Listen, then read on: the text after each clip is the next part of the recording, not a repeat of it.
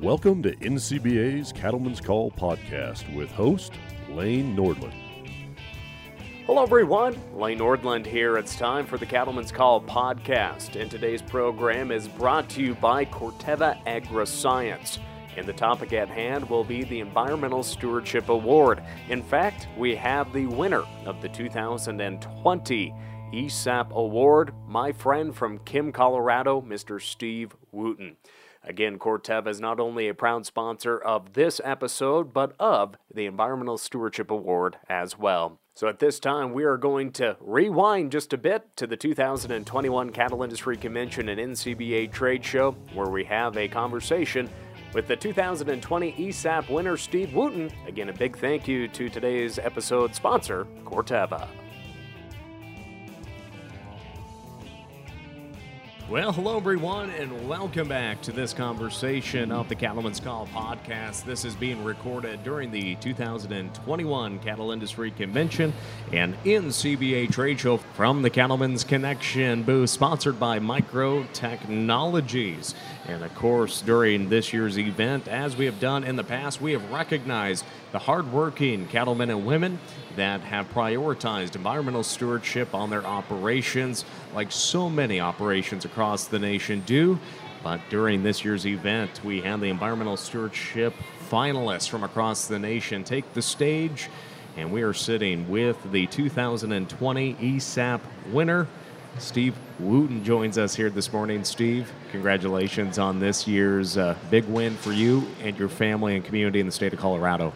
Lane, thank you very much. I think we're still trying to kind of wrap our head around just what happened last night. What a great group of finalists from the 7 regions, and every one of them an exemplary operation. And we're so honored and so blessed by the Lord that we were picked to be the National Environmental Stewardship Award winner and represent the industry and go forth and really try to use it to make a difference. And as we look at the ranch that you and your family are on, multi-generation, environmental stewardship has been around on most ranches, and that comes in just taking care of the natural resources, making sure it's profitable and put together for that next generation. So let's just talk about your ranch in Colorado and just the history behind it as well. Our ranch in Colorado has a unique history. It was formed in the homestead era of 1860s and then transferred to one other ownership in the early 1900s. Then my great-great-grandfather, who immigrated from Ireland, purchased it from that family in 1929. And since then, our families have been managing. We're getting close to being a centennial operation. In terms of stewardship, that was a lesson that was imparted on me from the time I started working for the family at 17. And before we went to college, it was all about the resource. Yeah, there was interest paid to the cattle, and cattle are always an important part of it, but the resource was made evident that that's what supports us. And we've just tried to carry that forward now to Joy and I, and then pass it on to our son and daughter, our daughter-in-law and son and daughter, son-in-law and daughter, and then ultimately our grandchildren. So, of course, yourself and Joy have been on that operation near Kim, Colorado. What does it mean as we look at having that next generation, your daughter and son-in-law, and their children as well? Really, that's a top priority for you and your wife, making sure that they have a place to come back to, because really, they're the next stewards of this operation. That is most important in our operation, is the succession to the next generation. We were blessed that my mom and my uncle passed that on to us, and the legacy is you do it again. You make sure it goes forward. We don't always know what the next generation wants to do. What we can do from our point is set it up and make it possible for them, and then if they want to take the reins, it's there for their doing. To that degree, Lane, we've already made a lot of that work done. Joy and I are now moved back into a mentor support role.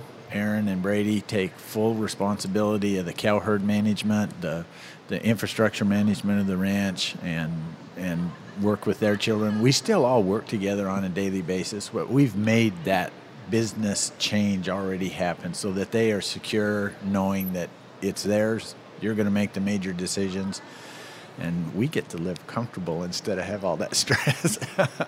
But there must come some challenges with that as well. Do you find yourself having to say, hey, we're in this mentorship role, they're starting to take over? Do you find yourself someday saying, hey, this is turning into their operation. I need to step back from what I'm thinking or saying right now. Does that happen? Yeah, you always want to make sure that you're not stepping back over and micromanaging. I like to use the term that if you raised them, you had 20 plus years to do all that preparatory work and encourage them, and then they followed you during that level. If you didn't do a good enough job to step back and give them the reins to succeed and take the business further than we did, then you need to rethink what you taught them. So we are so confident in them that very seldom do we have to go step back, let this play out however it needs to, because some lessons in life take a little bit of hard knocks to get. Yep. But let's look at the actual operation itself, the cattle you run, the actual stewardship and management on your pasture and hay ground, or just the day-to-day operations. Let's actually talk about the operation and the cattle. So Beatty Canyon Ranch is a all-native grass. We have no farmland or anything. We do bring in some supplemental feeds for first calf heifers. The cow herd rotates, and it's a Red Angus-based cow herd. It rotates throughout the ranch. There's 36 major pastures with smaller holding lots incorporated into it. And during the course of the year, we are moving through those pastures, and at the same time, we're trying to leave some pastures completely ungrazed. And that's our drought mitigation or our pasture recovery plan. Our goal is the majority of the ranch at any given point during the growing season has a minimal number of cattle on it. So our moving herds are larger and moving more frequent, but that allows us to have maximum rest and recovery in our pastures. That is what gives us that resilience so that drought doesn't trigger critical management decisions in a 6-month window. We want it to be a 12 or 18-month window that we have to look at management decisions.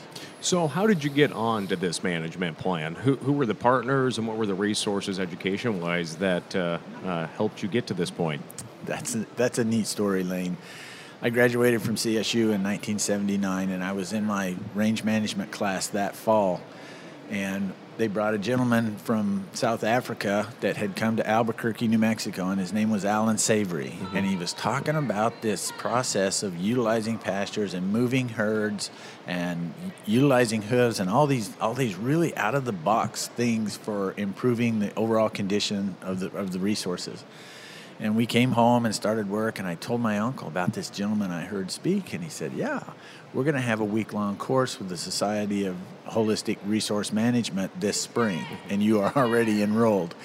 And that became the tenor for an ongoing, and it still goes to this day with my uncle, a continuous learning philosophy. So we had 2 courses with that group. We eventually started looking at others. So Dave Pratt with Ranching for Profit, and then Dr. Tim Steffens out of Texas A&M. We have utilized those resources to help keep tweaking our grazing management plan. It's never a finished product. It's always evolving. You're always looking at it as how can we do better, or what techniques are we not using well. So fast forward today, we're having conversations, Brady and I are, with individuals that are in the virtual fence world.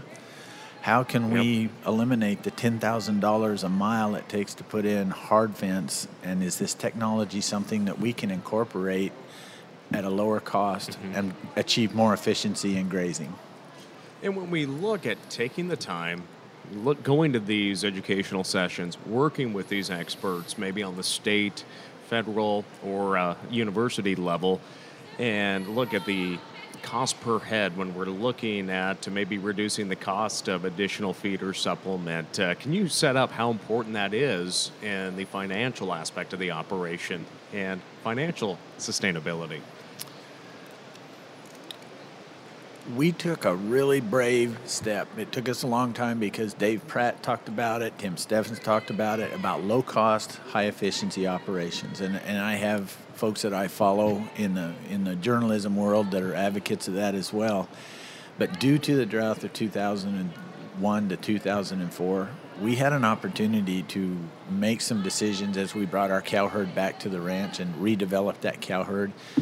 So we decided we're just going to eliminate as much of the overhead feeding, not supplementing, but feeding, and take our operation to a low-cost operation. That meant we had to get better at providing all the native forage that those cows are going to need. No more bales coming in, no more trucks bringing things in. We were going to have to become even better about making sure that we met their needs on a daily basis right there on the ground. So by reducing pelleted feed costs by 60%, 75+% reduction in total amount of hay that's brought in on the ranch. And then we went through an adjustment period with that cow herd. And there was some culling that took place because we found out we had a lot of welfare cows on the ranch that were dependent on all that additional feeding. Today, I think we've got to a point where we have a very real low-cost cow herd, but it's something we monitor on an annual basis. So chute side, body condition score, chute side, an analysis of the structure of the female, and also an analysis of the production of the calf that she raised. And so they go through a critical analysis as to whether they stay with us or they go down the road. And when we look at, when you mentioned bringing hay in or bringing some of those invasives in as well, what does your weed management plan look like out in those pastures and in the hills, and working with different partners to increase that forage and try to get rid of those invaders? In southeast Colorado, we have really two major invaders. There are the lesser, like the thistle and that are easily spot sprayed, but the two major ones that we've worked on and that are similar to the other producers in our area in the riparian zones is tamarisk. And we worked with U.S. Fish and Wildlife Partners, NRCS, Colorado State Forestry, the Nature Conservancy. We developed a pilot, or participated in a pilot that was developed with TNC and the local soil conservation district to first try to eradicate tamarisk in one basin.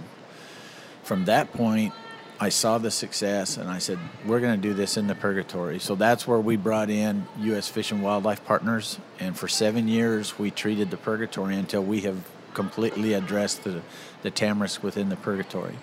The other one is juniper. With more than 100 years of fire suppression, juniper has really encroached into your deep soils where your better grasses are. It has a place in the environment on shallow soils, on slopes for holding capacity, but not out in those deep soils that should actually be grassland savannas. Yep. So we try to treat that on an annual basis. From 200 to 500 acres a year, we will push trees over and then come back during the winter when we've got snow on the ground and burn those slash piles. Yep.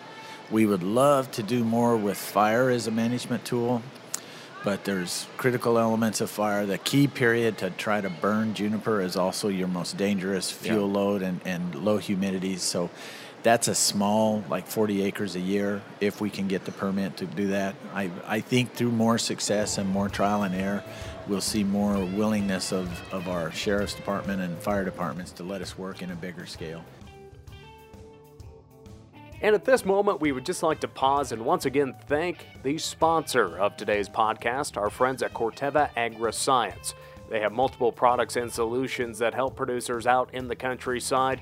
But just a reminder, make sure and look into their range and pasture solutions. They have effective and sustainable pasture and rangeland management tools that helps your pasture and rangeland reach its grass production potential.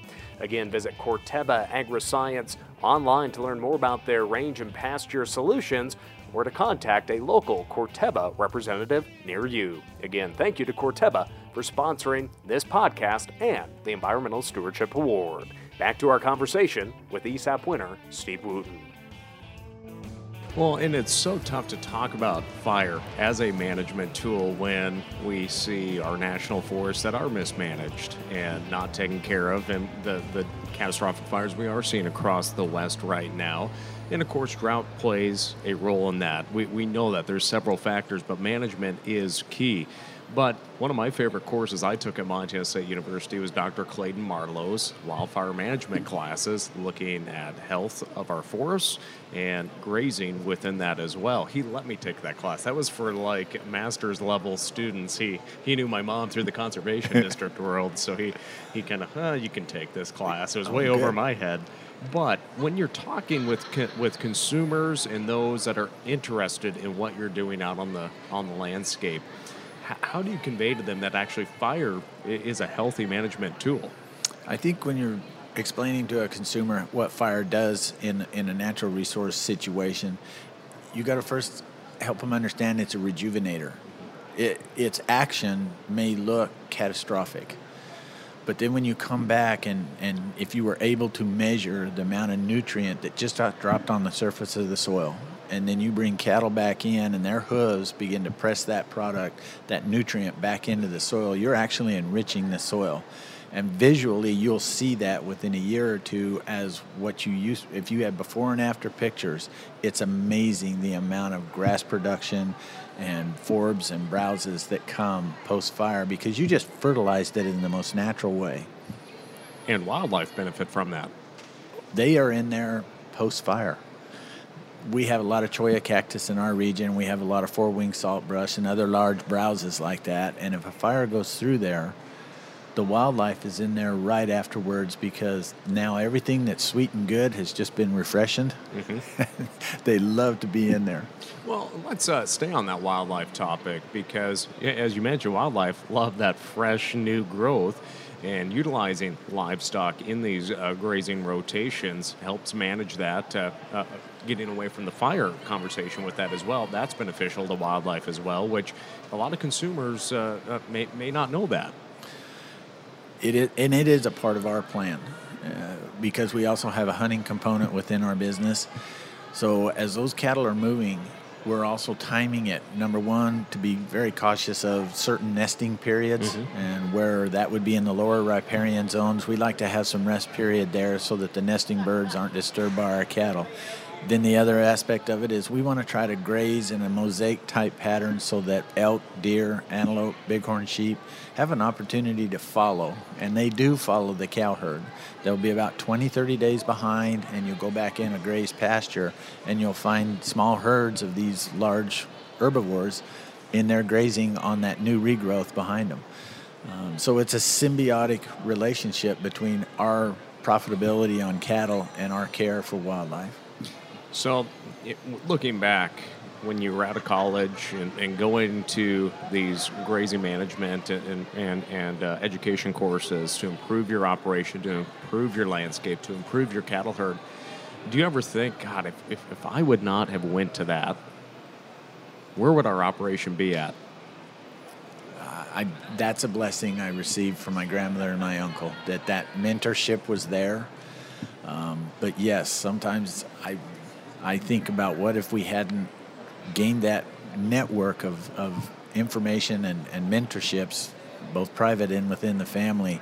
How would we have figured this out by ourselves? How would we have, in the dark, struggled our way through it? And I think that's the thing that we try to do when we host seminars and visits to Beatty Canyon Ranch, that we're trying to share that out. And we're more than willing to make sure that you know about Dallas Mount and Tim Steffens and the folks up at the Soil Conservation District. We want you to follow the same folks. There's no secrets here.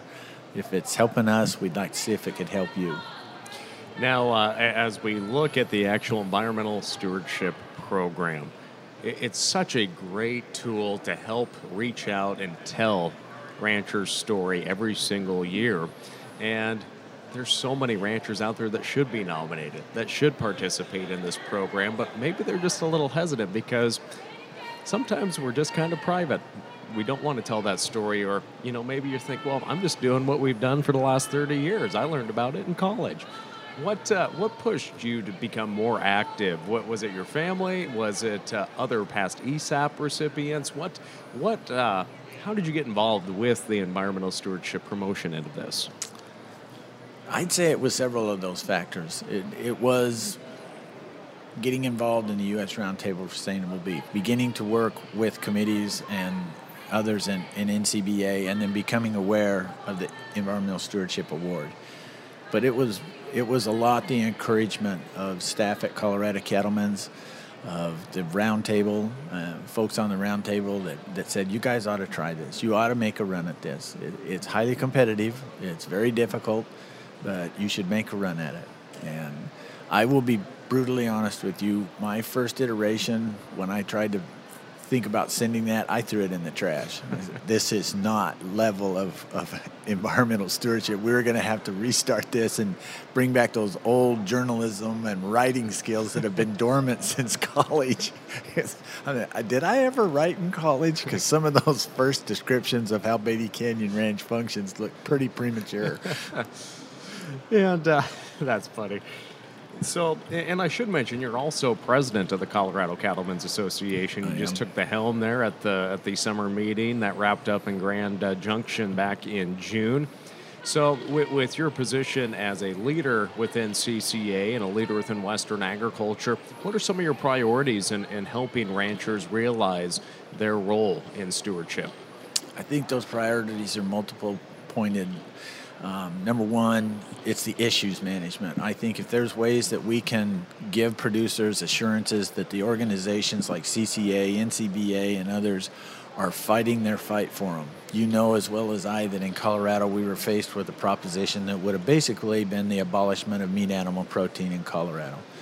And leadership in Colorado Livestock Association, Colorado Cattlemen's Wool Growers, they did a great job appealing the title and taking it to the Colorado Supreme Court and getting a majority ruling that was right. It was a multiple title. It had to be rescinded. And then on the other side is, with my work on sustainability and what we're trying to do in terms of addressing climate, I think the further we can help producers get out ahead as we wrestle with the current administration's Beautiful America or 30 by 30, we can tell a story, but we need to get everybody participating. We all have individual stories, but collectively, when we start sharing with each other and then sharing to share out into the media world, we have a great story to tell about how good we've been caring for the land for a lot longer than it was popular in the media or popular in this climate issue. And we actually have solutions to climate problems. Well, and something beautiful that happened this past spring, of course, the big reaction to the governor of Colorado's Meat Out Day proclamation, it garnered scorn, frustration, a lot of talk, positive and negative, on social media. But the beautiful thing that came out with Meat Out Day was the collaboration for Meat In Day. And for one day, different agriculture groups came together. Farmers and ranchers with maybe different political beliefs came together to promote Colorado beef and the important sustainable role they play in land management and producing a nutritious protein. Let's talk about how, for one day, industries in Colorado, I know Nebraska had a meat in day, Wyoming, Montana, the industries came together for one day. It crossed protein lines too. Yes. That was a meat out proclamation. It wasn't singled out towards beef. It involved our pork partners. It involved our poultry partners. And for one day... Lamb. That's right. Colorado still has a significant lamb industry in the Northwest. Everybody came together. And there was another element of that was a pleasure to see. And that was urban communities bought into it. We had walking events downtown regions where you could stop in a restaurant and you could sample a protein in that restaurant and go to the next one and go to the next one. They had these unique events, all because of a proclamation that said we've got to stop eating meat because it's supposedly environmentally friendly. And people said, no, I love my meats. I love to engage in that. I have confidence in that industry to produce a nutritious, viable product. And so it was incredible to see. The other thing that occurred was a lot of the meat-in events had a donation component to it. And several foundations and several nonprofits were the benefit of those donative actions at these meat-in events. But we can tie this all back into your story and all the other sustainable ranchers' story in Colorado and across the nation, how this is why it's so important to be telling stories like this and reaching out to consumers, whether that is a face-to-face interaction through a branded beef product or just helping people understand. Do an agri-tour on your operation if you're set up to do that, to say, we are sustainable. We've been here for multiple generations, and it's important to us. Lane, it is important, and it is hard to be an advocate, but it's also very easy to be an advocate. There are so many opportunities. We're all on some form of social media. We Snapchat, we Facebook. Just add a hashtag, beef it's what's for dinner. Hashtag beef. Hashtag the environment is better with beef. Just add one component like that so that if someone sees that and clicks on it, they get a little more information. For those of us that want to speak out and feel comfortable in the public venue speaking, we need you. We need you to do that. Engage in schools, engage with the consumer, and share the story. It takes all of us doing what we can to advocate for what we so dearly love to do, is raise beef. Now, some of our listeners maybe have picked up on the organization, the U.S. Roundtable for Sustainable Beef. I know you're involved in that, and some people are concerned about that group because of just different groups that maybe they don't agree with are a part of that. In your opinion, why is it important to have different people sitting in the same room talking about sustainable beef? Sustainability and beef, for that matter, across all sectors. And when we stood up at NCBA, the Roundtable for Sustainable Beef, one of the things we said, we must be inclusive. We're going to be an open table, and that sometimes puts environmental groups that we don't feel are always in our best interest. But when everybody agrees that in that critical center is where we're going to work, we recognize that some people are critical, have areas outside of that on both ends of the spectrum. But when everybody comes together and says we're going to focus on the sustainability of beef in the center where we all agree, and that egos are left out of the room, personal positions are left out of the room, then you begin to move forward and see the kind of success that we're seeing with the U.S. Roundtable. I wish folks would have taken advantage of that. If they had questions about it, if they aren't sure about the U.S. Roundtable, it's an open invitation. It's not closed. You're still able to come. We had 3 new members this month alone, and we're this far into our work, but members are wanting to get engaged because they see the positive work that's coming out of it. Now, jumping back to last evening during the Cattle Industry Convention here in Nashville, when your family's ranch and name was announced, what was the emotions that you and your family that you were surrounded with felt? That was an adrenaline rush like I haven't had in a long time. I was not expecting that. I really felt like there was other operations that were doing such great work. It was a tough competition, and I was in shock for a moment there. It took me a little while to get my breath, and then our sense of humbleness and honor that we were chosen for that award amongst some great candidates and in front of our peers, and knowing that it was a lot of our peers that made that decision. We're still in that phase that pinched me. Did that really happen last night? Is that where we're at this morning? But it's hard to put the right words in, Lane, that we feel so honored and humbled that the industry bestowed upon us this year's award. Now, I heard your granddaughter made quite the impression, keeping everyone putting smiles on their face during the family photo. Oh, yes. Brian was there and did the video that everybody was watching, and Adley is 4 years old, and she got very comfortable with him when he was at the ranch. Brian Baxter. Yes, Brian Baxter. And got very comfortable with him. Well, when we lined up to take the picture, she recognized him, and so she was making faces at him, pulling her lips apart with her fingers and all kinds of stuff. And Brian is waving and trying to tell us that Adley's goofing off, and we just thought Brian was waving, so we're waving back at Brian. So we've got some rather unique pictures of our granddaughter in memory of that event. So, but speaking of your grandkids, your daughter and her husband, what is the advice that you have been sharing with them as they continue on and maybe they get recognized for their work in the ranching community in 20, 30 years? And maybe what your grandkids' children will be doing. I'm kind of getting emotional talking about that, but what is your goal for them? Continuous learning, Lane. Never quit learning. Never quit thinking outside the box. It's hard. Mm-hmm. It's easy to get in that comfort zone on something that's working, and you say, okay, let's just ride this, because it doesn't create challenge. It doesn't take risk. But I think we have to keep that going. We have to keep that continuous learning and questioning of ourselves and looking at diversification and other business models that create that evil word, profit.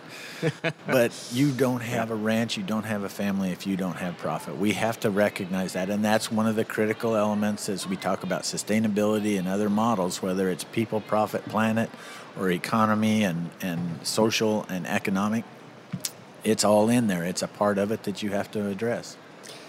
And finally, what's a message you have for all of those outstanding sponsors of the Environmental Stewardship Award Program? First of all, just a great big thank you for stepping up and being a part of this incredible award. Last night, everything was hosted by Corteva. And we talked earlier about working with Natural Resource Conservation Service and U.S. Fish and Wildlife Partners. I've been blessed to have a real good working relationship with McDonald's through the roundtable, one that I never thought I'd have, to have conversations with a retailer and learn about the issues from the retail side. And then, of course, NCBA and the foundation, just an incredible group that are dedicated to seeing exemplary operations awarded. Well, I hope to make it down to your operation sometime. I was at Jim Strickland's place this past April at the Blackbeard's Ranch, a former ESOP award winning ranch as well. And it's always a pleasure from my other professional career to be a voice for Colorado agriculture on the radio waves. And we'll continue to talk, of course, with your role with the Colorado Cattlemen's Association. But Steve, anything that you, or on behalf of your family, your wife Joy, that you would just like to share with the rest of our audience here on the Cattlemen's Call podcast today?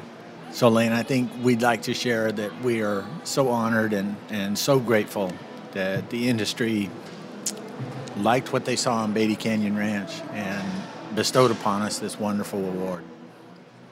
Well, I tell you what, folks, if you want to learn more about the Beatty Canyon Ranch and the Wooten family and all the other finalists for the 2020 Environmental Stewardship Award Program, make sure and visit their website online. You can see some outstanding videos produced by Brian Baxter with Baxter Communications telling their story.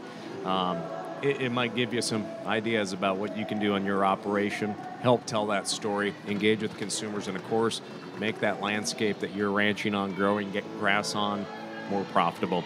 Steve, thanks for joining us here this morning. Congratulations to you and your family. Thank you so much.